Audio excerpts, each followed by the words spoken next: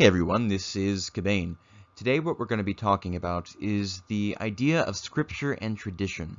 And specifically, we are going to be talking about the way in which tradition is authoritative as a divine witness by the power of the Holy Spirit to the identity and truth of the eternal Son, as he discloses himself in scripture. Specifically, we are going to be looking at the idea of an authoritative tradition through the lens of biblical categories, which I don't think have been employed to the extent that they ought to be employed in this discussion. And even more specifically, we are going to be looking at this idea in the Johannine literature, specifically in the Gospel of John and the Apocalypse of John, which I believe are the last books composed with his epistles in the New Testament. I believe they are written as a canonical conclusion, not only to the New Testament, but to the entire Bible. And I believe that one of John's major themes throughout his writing is going to be the completion of this canonical library. So we will get into that as the video goes forward and the relevance of that to the question of tradition. Before getting into that, I want to say a couple words about patronage. I have just uploaded a 35-minute discussion of the first chapter of C.S. Lewis's Space Trilogy, so all patrons have that available to them. You have access to exclusive content at all three levels, but at Premium and Elite, levels 2 and 3 that is, you have access to all premium content. And at the top level, which on Patreon is $20 and over, you're guaranteed at least an hour of one-on-one discussion to talk about issues which you might be having trouble with, or you think I might be able to offer you some help. So I want to keep as much of this content available to the general audience as I can.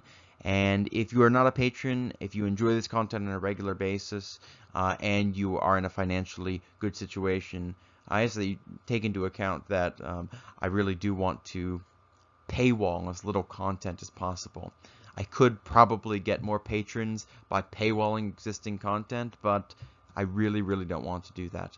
So please do consider becoming a patron, but I appreciate everybody who watches, who subscribes, who participates in this YouTube community. So let's start with a prayer.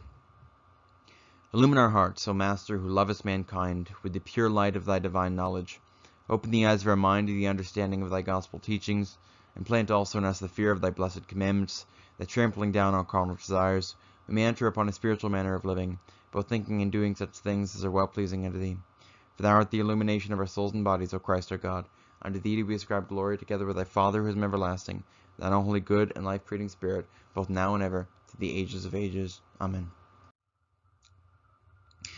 Under the Old Covenant, the responsibility of teaching the Word of God, especially during periods of transformative change, fell to the prophets.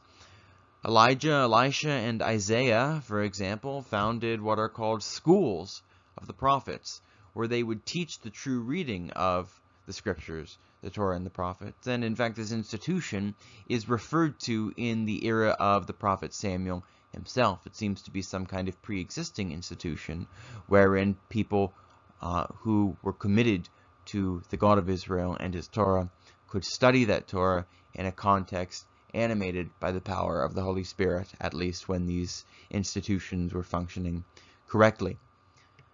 Under the Old Covenant, it was only prophets who received the indwelling of the Spirit. And prophet is a broader category, I should say, than the specific ministering prophets, and it's a much broader category than the specific writing prophets, of whom there were very few.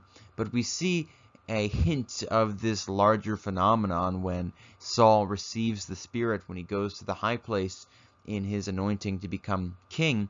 And there are a whole number of pious Israelites who are having an ecstatic experience with Israel's God on this holy hill. And the word prophet thus denotes a broader category than what we're used to thinking. The word prophet denotes one who has the indwelling of the Holy Spirit, and in many cases that indwelling was unto a particular vocation with respect to the covenant people as a whole.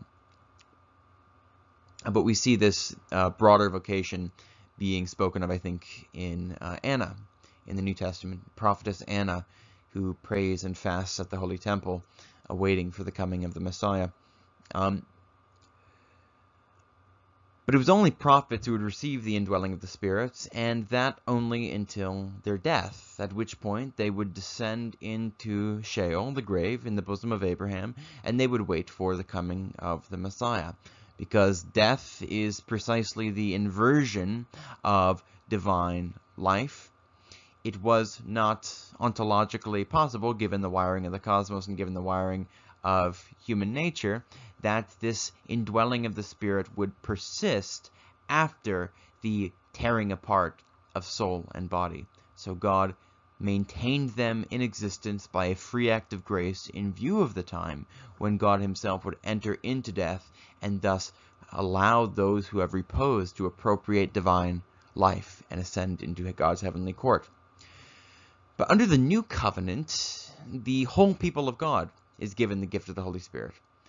Joel 2, when it prophesies the day of Pentecost, saying that your young men shall see visions and dream dreams, is quoting Moses' description of a prophet in Numbers chapter 11. You can see these on the screen here. And immediately after Moses says this, he says, "Would that all the Lord's people be prophets." The gift of the Spirit at Pentecost fulfills not only the word of Joel, but it fulfills the prayer of Moses, where, according to Joel, the Spirit is poured out on all flesh. Given that a true interpretation of Scripture was taught and transmitted by the prophets under the Old Covenant, this seems to indicate a special role for the whole body of the Church in the New Covenant.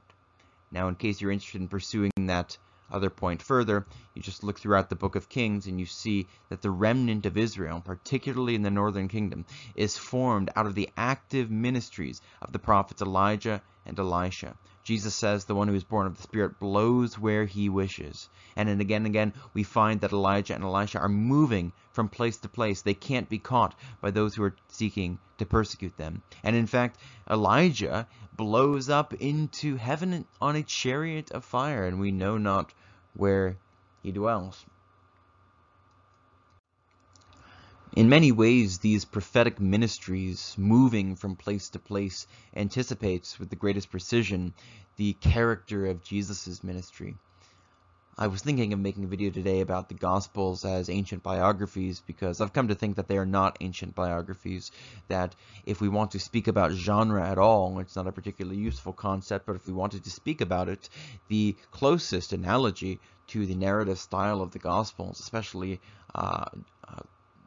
Luke and John, would be these extended narratives of the careers of the prophets Elijah and Elisha. But the fact that the prophets are entrusted with the interpretation of Scripture under divine inspiration, they transmit this interpretation ultimately to Ezra, who teaches the people as they come back into Jerusalem in song and dance associated with the Spirit, as they come back into Jerusalem carrying the wind of heaven, or after a fashion the Spirit of heaven, on their back with them, so that they sanctify the walls of the city as if it were a temple. The fact that the prophets have this vocation seems to indicate that the entirety of the people of God, animated and indwelt by the Holy Spirit, will have some role in perpetuating an authentic understanding of who God is, as he is revealed in his written word. So John's Gospel explores the special role that the gift of the Holy Spirit will play in transfiguring the Old Covenant into the New Covenant, with Jesus teaching repeatedly on the Spirit and his miraculous, life-giving, and teaching work. According to John 1, the eternal Son dwells at the side or in the bosom of the Father. And when Jesus is teaching on the Spirit later in the Gospel, we see the beloved disciple at the side or in the bosom of Jesus. In fact, these are the only two instances in which the word is used in the New Testament. And the presence of the beloved disciple at the table of the Last Supper in this context recalls what Jesus says about us dwelling in the Son through partaking of his body and blood in John chapter 6. But the beloved disciple is not merely a self-referential figure. The significance of his dwelling in the side of Jesus as the Son dwells in the side of the Father lies in his being a paradigm or symbol, in the sense that the reality is attached to that which symbolizes the reality. A symbol of the whole Christian people, as the whole people of God are beloved in this sense. As the Gospel of John says, that having loved his own who were in the world, he loved them to the end. In the beginning was the Word, and then he loved them to the end. The message is that through the incarnation and work of Jesus the Messiah, by the gift of the Holy Spirit, we will all dwell in the side of the Son, as the Son dwells in the side of the Father. I've described all of this to make apparent the significance of Jesus' words, which I've presented on screen here in John chapter 16, beginning in verse 12. I still have many things to say to you, but you cannot bear them now. When the Spirit of truth, remember Jesus is the truth, we are to worship God in spirit and in truth. So when the Spirit of truth comes, he will guide you into all truth. For he will not speak on his own authority, but whatever he hears he will speak, and he will declare to you the things that are to come. He will glorify me, this is Jesus speaking, for he will take what is mine and declare it to you. All that the Father has is mine, therefore I said that he will take what is mine and declare it to you.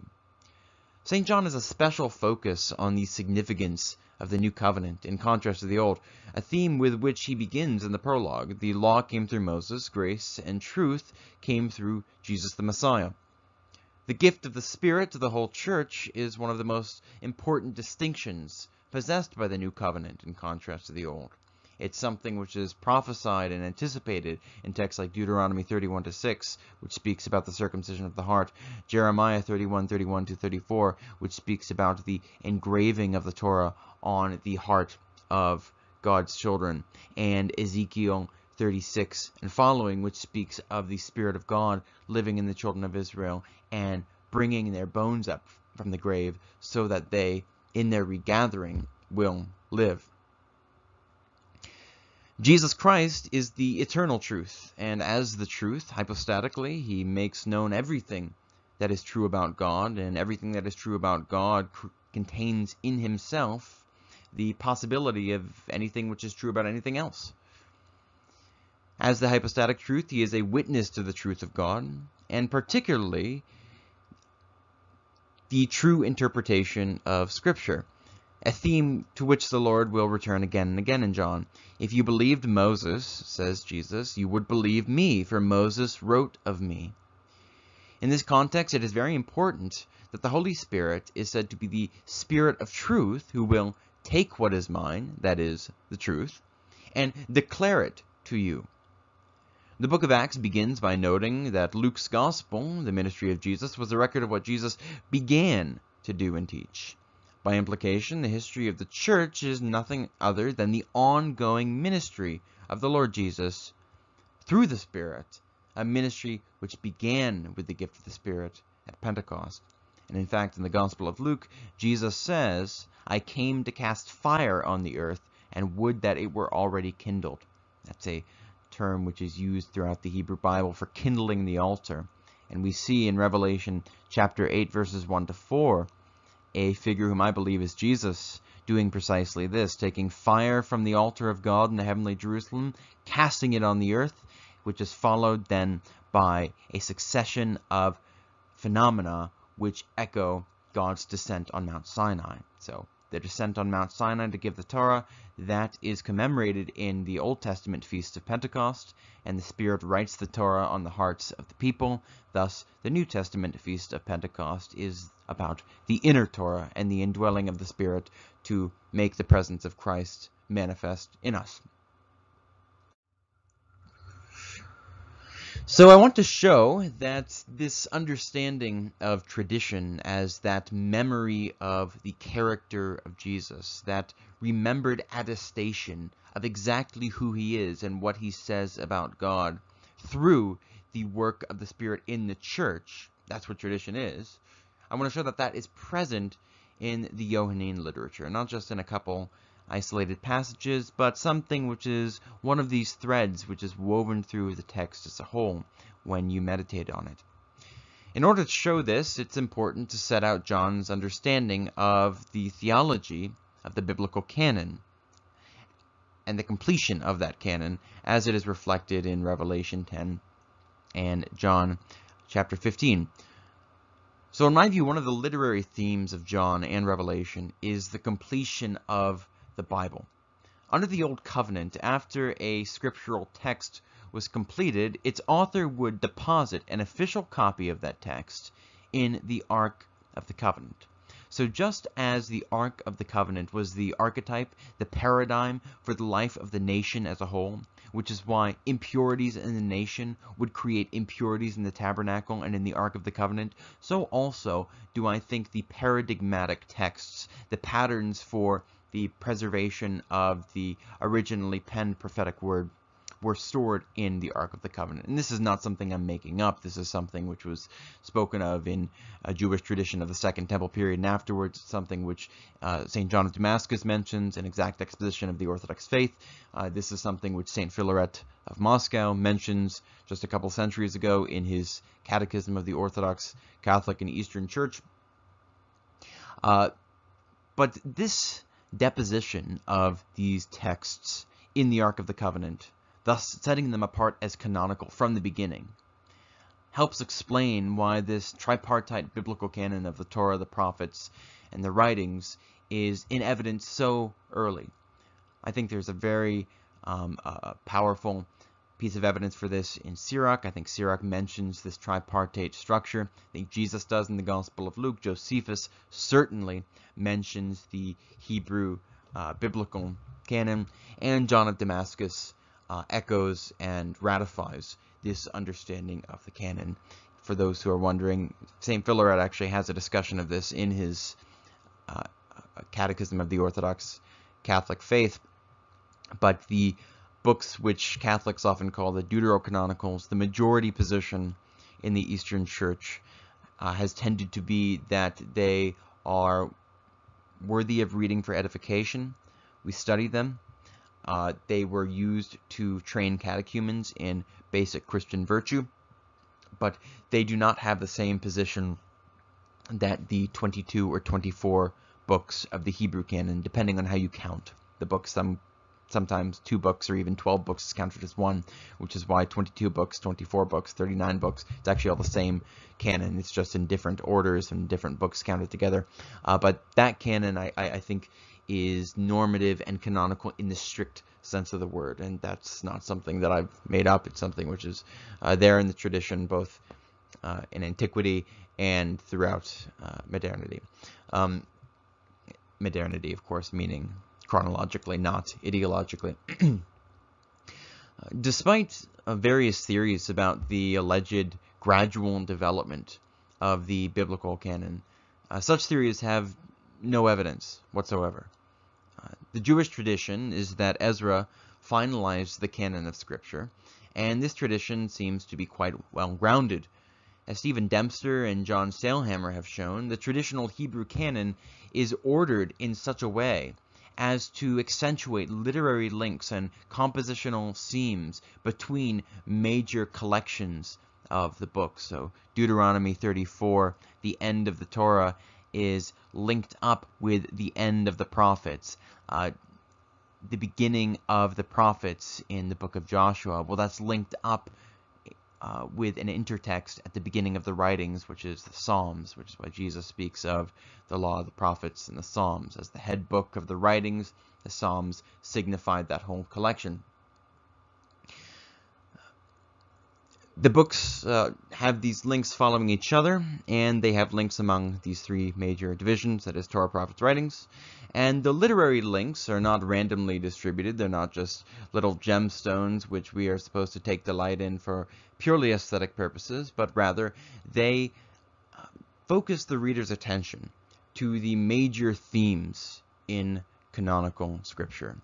And they focus the reader's attention to the reality that Scripture is a canon, that we are dealing with a single work written by a single divine author with a single perfectly carried out purpose, and that purpose is the revelation and bringing forth of the Messianic king, who is from the line of Judah, who is from the line of David, who would bring about the new Exodus, both from death and from the curses of the Sinai covenant, and the new sanctuary. That is, he would bring the presence of God into the world in a new and unprecedented way. As the church is the new temple of God, or rather the church is the fulfillment of everything that the temple anticipated and prepared for. In the new covenant, the scriptures are deposited by the apostles in the body of the church.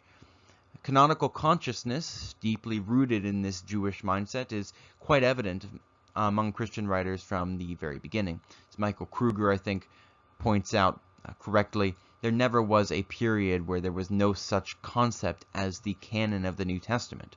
The apostles themselves quote other New Testament books as scripture. Paul quotes the Gospel of Luke as scripture. Peter quotes the epistles, or Peter refers to the epistles of Paul as scripture. I think Paul in Ephesians is echoing and commenting on the first letter of Peter. I think each of the four Gospels links to the preceding Gospel and is meant to have a position in the overarching structure of the New Testament. I have a video on the order of books in the New Testament and the potential significance thematically that this order has. But we see this canonical consciousness in 1 Corinthians chapter 14, which I've placed right here.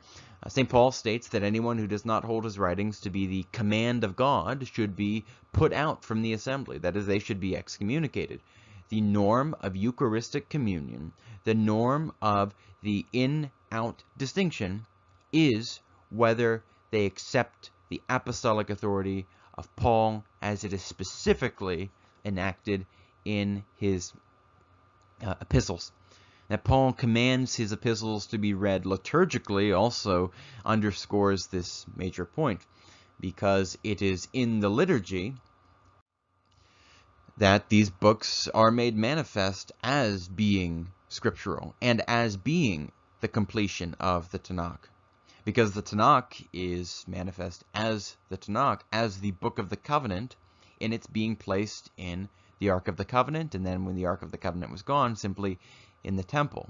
Well, the way in which the New Testament is placed in the new temple of God is by its centrality in the liturgical usage of the church.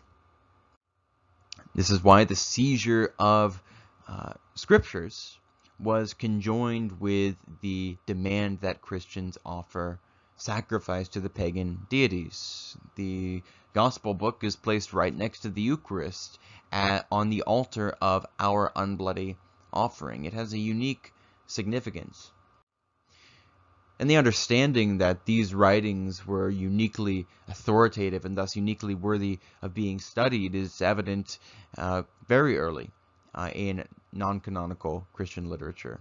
In Ignatius's writings, we find echo after echo of the books of the Bible, both in the Old Testament and the New Testament alike. This is totally contrary to the conventional view, which is that the New Testament canon develops as a response to Marcion, who rejected the God of the Old Testament and only accepted some of Paul's epistles and an edited version of the Gospel of Luke. The conventional idea among academics is that the canon of Marcion is in reality what gave the church the notion of canon. Whereas I think the much more reasonable interpretation of the evidence is that Marcion is acting violently against a pre-existing canon of scriptural literature. So the canon of Scripture is a tradition that is given to the church by the apostles in the most concrete sense of that word, tradition. It is that which is handed on to the church. The word tradition comes from the Latin word trado, tradere, which means to hand on. Well, the apostles handed these specific texts to their successors as the norm of Christian belief and practice. Tradition being, as I will argue, the normative exposition of Scripture. Controversies about specific books of the New Testament, in most cases, actually develop later, not in the earliest period of Christian history. This is most true with respect to the book of Revelation, where the earliest evidence indicates widespread, indeed ubiquitous, reception of the book of Revelation as scripture. And we do, by the way, read the book of Revelation once liturgically. So it's kind of like passed around that we don't read Revelation liturgically, and sometimes people try to derive a significance from that, but Revelation is part of the Bible. But these controversies about specific books seem to come after, in many cases, an initial period of universal acceptance. And the second point here is that these controversies seem to be relatively local. These 27 books that make up our current New Testament, and only these 27 books, are the books which were accepted by the majority of the Christian world as scripture. So those books which some people describe as on the edge, well, those were doubted by a minority of churches. And by the same token, those books which were kind of on the edge, trying to edge in, some of the non-canonical literature like Hermas, First Clement, which some people wanted to receive into the New Testament, those were only accepted by a minority of the churches. These 27 books, and only these 27 books, as far as the evidence leads us, are the books that were accepted by a majority of the churches. So the completion of the scriptural revelation is part of the emphasis on the uniqueness and glory of the New Covenant.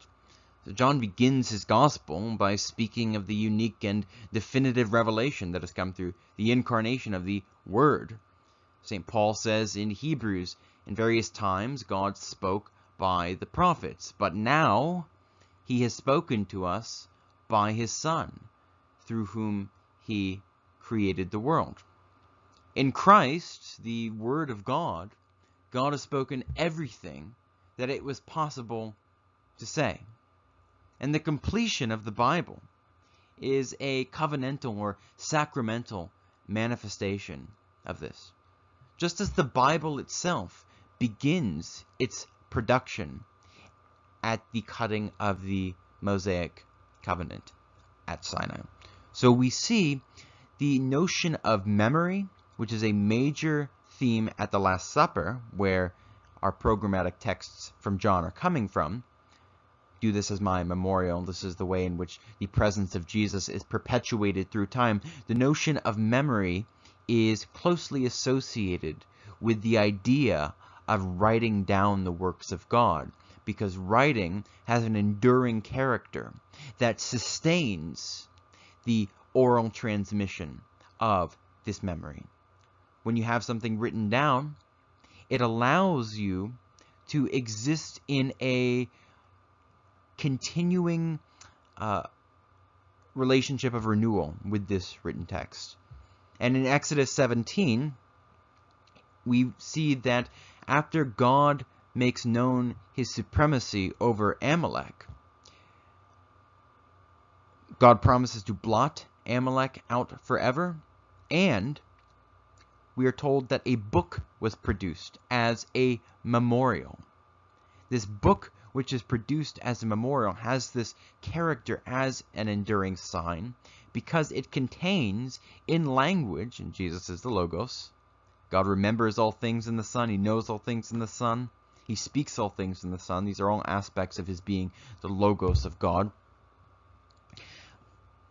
Because it is written in language, it is a objective realization of the content of God's acts in history that the human being can return to and refresh his memory. So Paul says throughout his epistles, refresh my heart in the Messiah, and the heart is often spoken of as the locus, or the focal point of memory. So the Bible really begins at a distinct and identifiable point in time.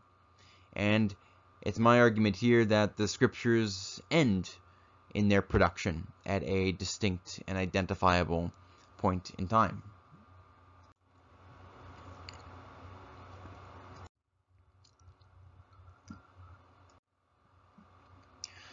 So, at the supper, when Jesus sets the table for the new covenant and his enduring presence, he speaks these words, "No longer do I call you servants or slaves, for the slave does not know what his master is doing, but I have called you friends, for all that I have heard from my Father I have made known to you."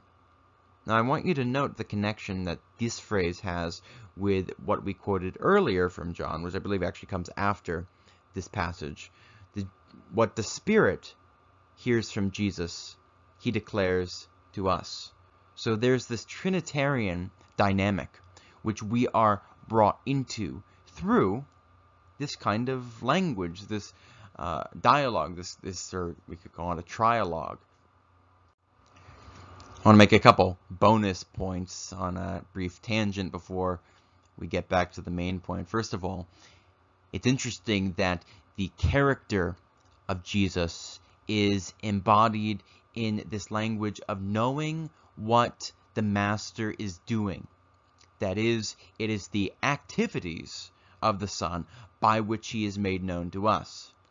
Now, this might seem to be kind of pedantic or trivial. I mean, what basis do I have for thinking that the activities here have anything to do with, conceptually speaking, with the Palamite teaching? Well, we can talk about that some other time, but I want you to just think about how the concept of light, the idea of glory, the concept of immortality and resurrection, the concept of the world to come, are all bound up in John's Gospel with the notion of work or acts. Because this is not the only place in John that activities play a central role. Consider in John chapter 5. What is it that leads to the accusation of blasphemy? Jesus says of his Father, "My Father is always working, and I also must work." It is the works of God which are shared between Father and Son, and which thereby imply that they are, using later terminology, consubstantial with one another, because a work, an activity, is predicated of a nature or an essence. So, same activities, same essence, that's a claim to divinity. Obviously, they didn't reason in precisely those words, but it would be my argument, if I had the time to make it right now, that that is the basic chain of thought that is going on both in the Gospel and in the Palamite controversy. Servant does not know what his master is doing. I have called you friends. All that I have heard from my Father I have made known to you. Remember, I've said that what's going on here is this is the table by which Jesus will be an enduring presence in the lives of his people. So to summarize why I say that, Jesus throughout his ministry, especially in the Synoptics, will tell stories of a man who has gone away from his people for a long time but is coming back to judge. Now, the primary application of that for his audience, this describes a pattern of divine activity in general, so it has many applications which are tied together with each other. But when Israel heard these words, the message was the God of Israel left his house, his temple, and he's coming back, and when he comes back, he's going to judge. That's Malachi chapter 4, comes with the burning oven. That's Haggai. He fills the house with glory and purifies the priesthood, which means removing that which is impure.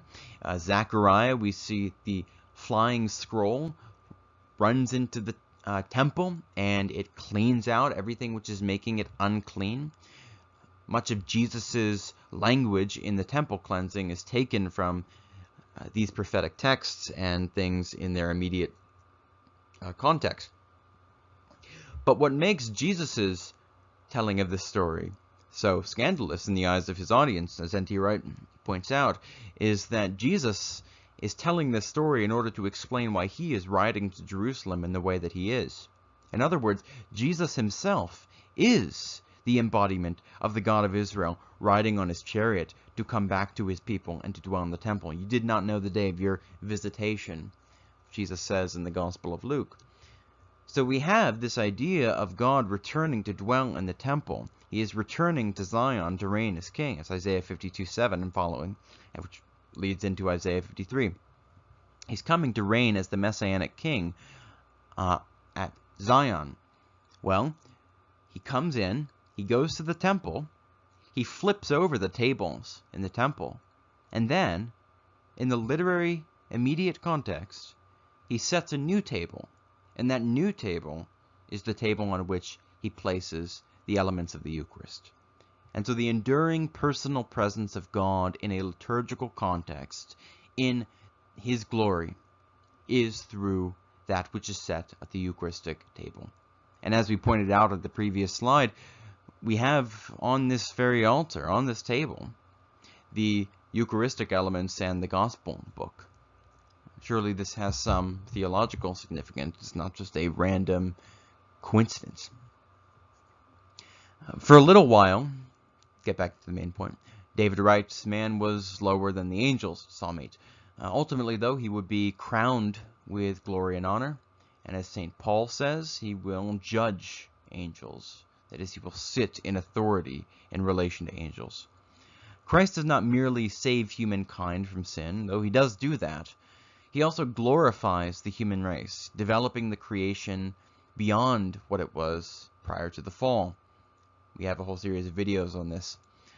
God created man as a spiritual infant.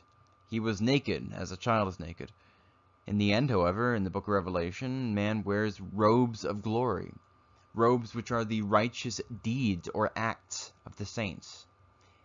That the righteous acts of the saints are robes of divine light tells us that the saints are righteous by their acting with the work of the Holy Spirit. The life of God becomes their own. Jesus' words here are part of this overarching narrative arc, part of this transition from angelic tutelage to human dominion. In Galatians, Paul describes the Old Covenant as a time of tutelage, childhood. When we were children, he says, it was managed by the angels. I've placed this passage up here. And this host of angels was led by the pre-incarnate Logos. And the name of his office was Angel of the Lord. Through the faithfulness of Jesus Christ, the apostle tells us, we have been adopted as sons, and we have been made heirs of the creation, to rule it in righteousness.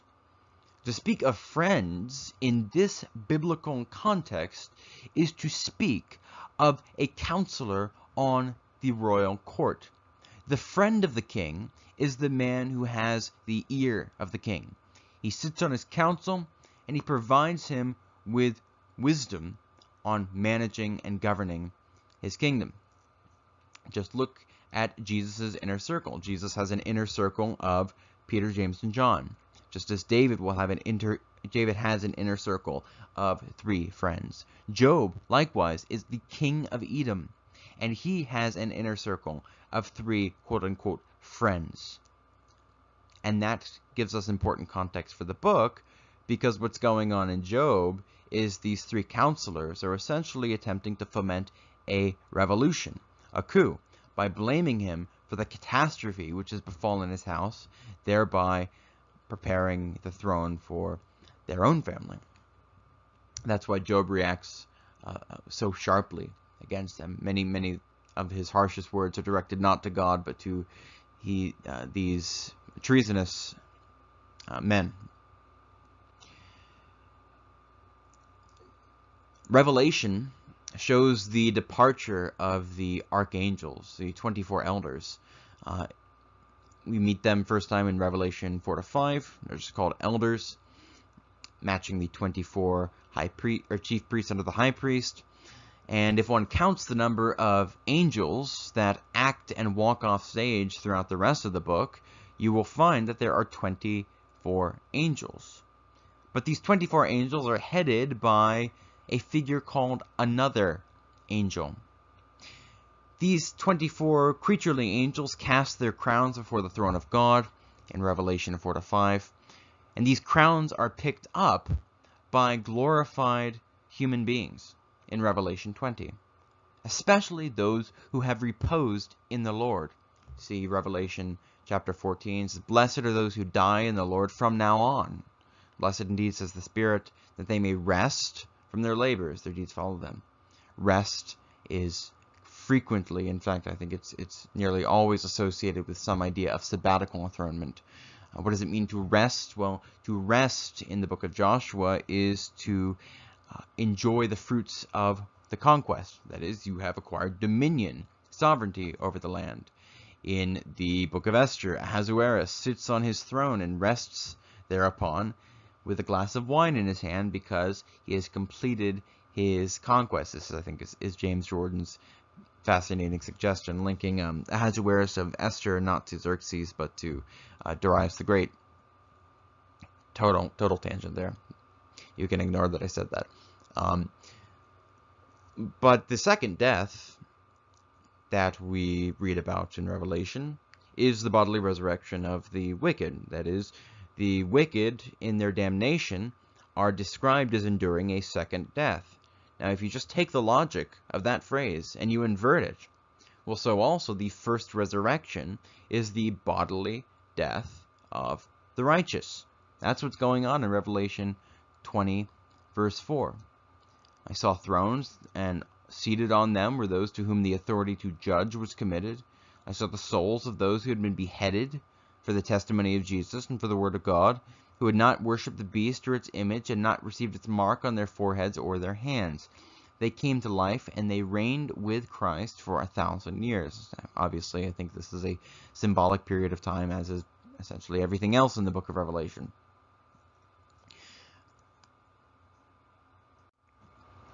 And as happens so often in these two books, the first resurrection exegetes what Jesus means by those who live and believe in me will never die. Those who live and believe in me will never die because their death is actually itself a resurrection. And Jesus says also, I go to prepare a place for you so that where I am, you may be also. Well, Jesus has ascended into the heavenly court. He has prepared this place, and he has taken the saints who have reposed in him to rule and reign with him during that time until heaven and earth are stitched together in the world to come. But this all is the context for the words of Jesus in John 15 at the beginning of this slide.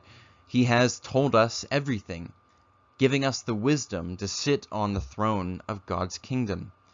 John, by setting these words in the overall context of his gospel and its theology of the Old and New Covenants, points to their significance as being fulfilled in the completion of Scripture.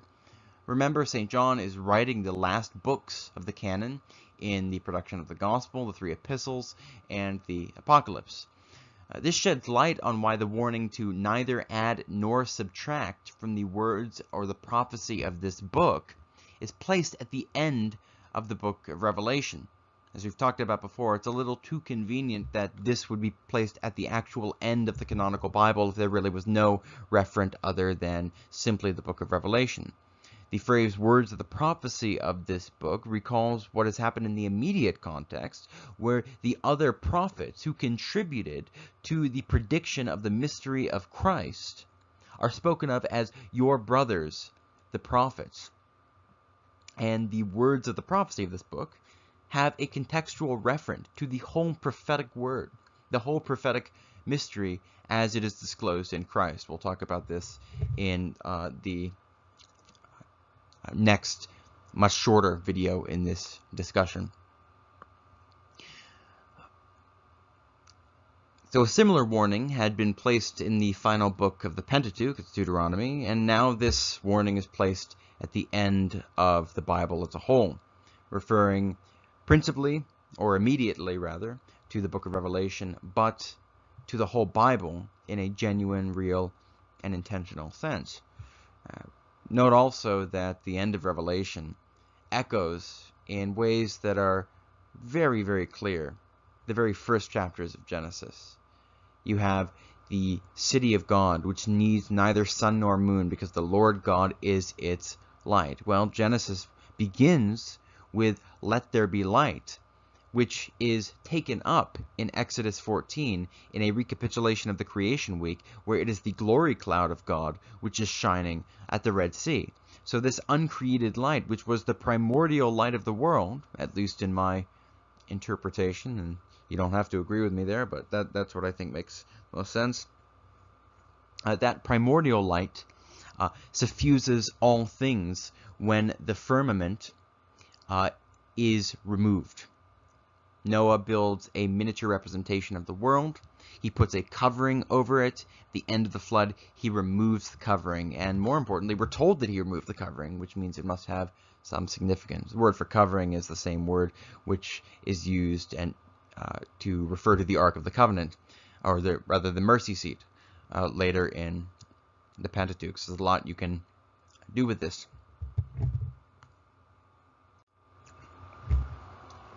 So note this point, that John 15, which is speaking by implication of the completion of the written word of God, and John is just full of double meanings like this. This is not something which I'm suggesting for the first time. This is just the way that he writes. It's in this very context that the Lord speaks his word about the Spirit leading the children of God into all truth. That is, the gift of the new covenant, the gift of the Spirit in its revelatory aspect is, number one, Scripture, unified and completed as a single book by one divine author, as it is reflected in the literary correspondence between Genesis 1-3 and Revelation 20-22, as it's also reflected, I think, in the fact that Revelation alludes to every book of the Old Testament and probably every book of the New Testament. I have accounted for almost every book of the New Testament being echoed in Revelation in a way that couldn't just be explained by generic New Testament language.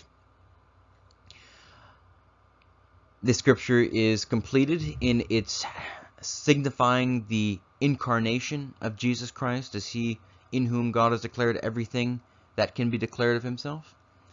Then the Holy Spirit is given to the church, in whom this heavenly book has just been deposited. And this Holy Spirit will declare its interpretation to the church. This Holy Spirit is the one who exegetes, who calls to mind in the life of the church that which Jesus had disclosed to the apostles, which is what Jesus says. The Spirit will remind you of these things. And let's not forget, Jesus is using all of this language about memory in the immediate context of instituting the Holy Eucharist, where he says, do this as my memorial, or in memory of me, or as my memory. You can render it in a variety of different complementary ways. The Spirit thus manifests the Word becomes incarnate, and the Spirit joins man to that incarnation. Likewise, the Logos becomes textualized in Scripture, and the Holy Spirit declares its interpretation to the people of God. So, that's all for today. We are at 50 minutes, which I think is plenty. And in fact, that is pretty much the whole thesis. This is kind of an exploratory thing. This is not at the level of the perspicuity of the Trinity or something, but I think it's an interesting path to go down, and I think it's a useful way, if nothing else, to look at these concepts using language that we are not used to using. So what we're going to do in the next part, which is already written, in both the slideshow and the script is pre-written for this one. The next part we'll just look at Revelation chapter 10 and the way in which everything that we've looked at here today also holds true in Revelation 10 and is underscored in some ways we didn't get into today.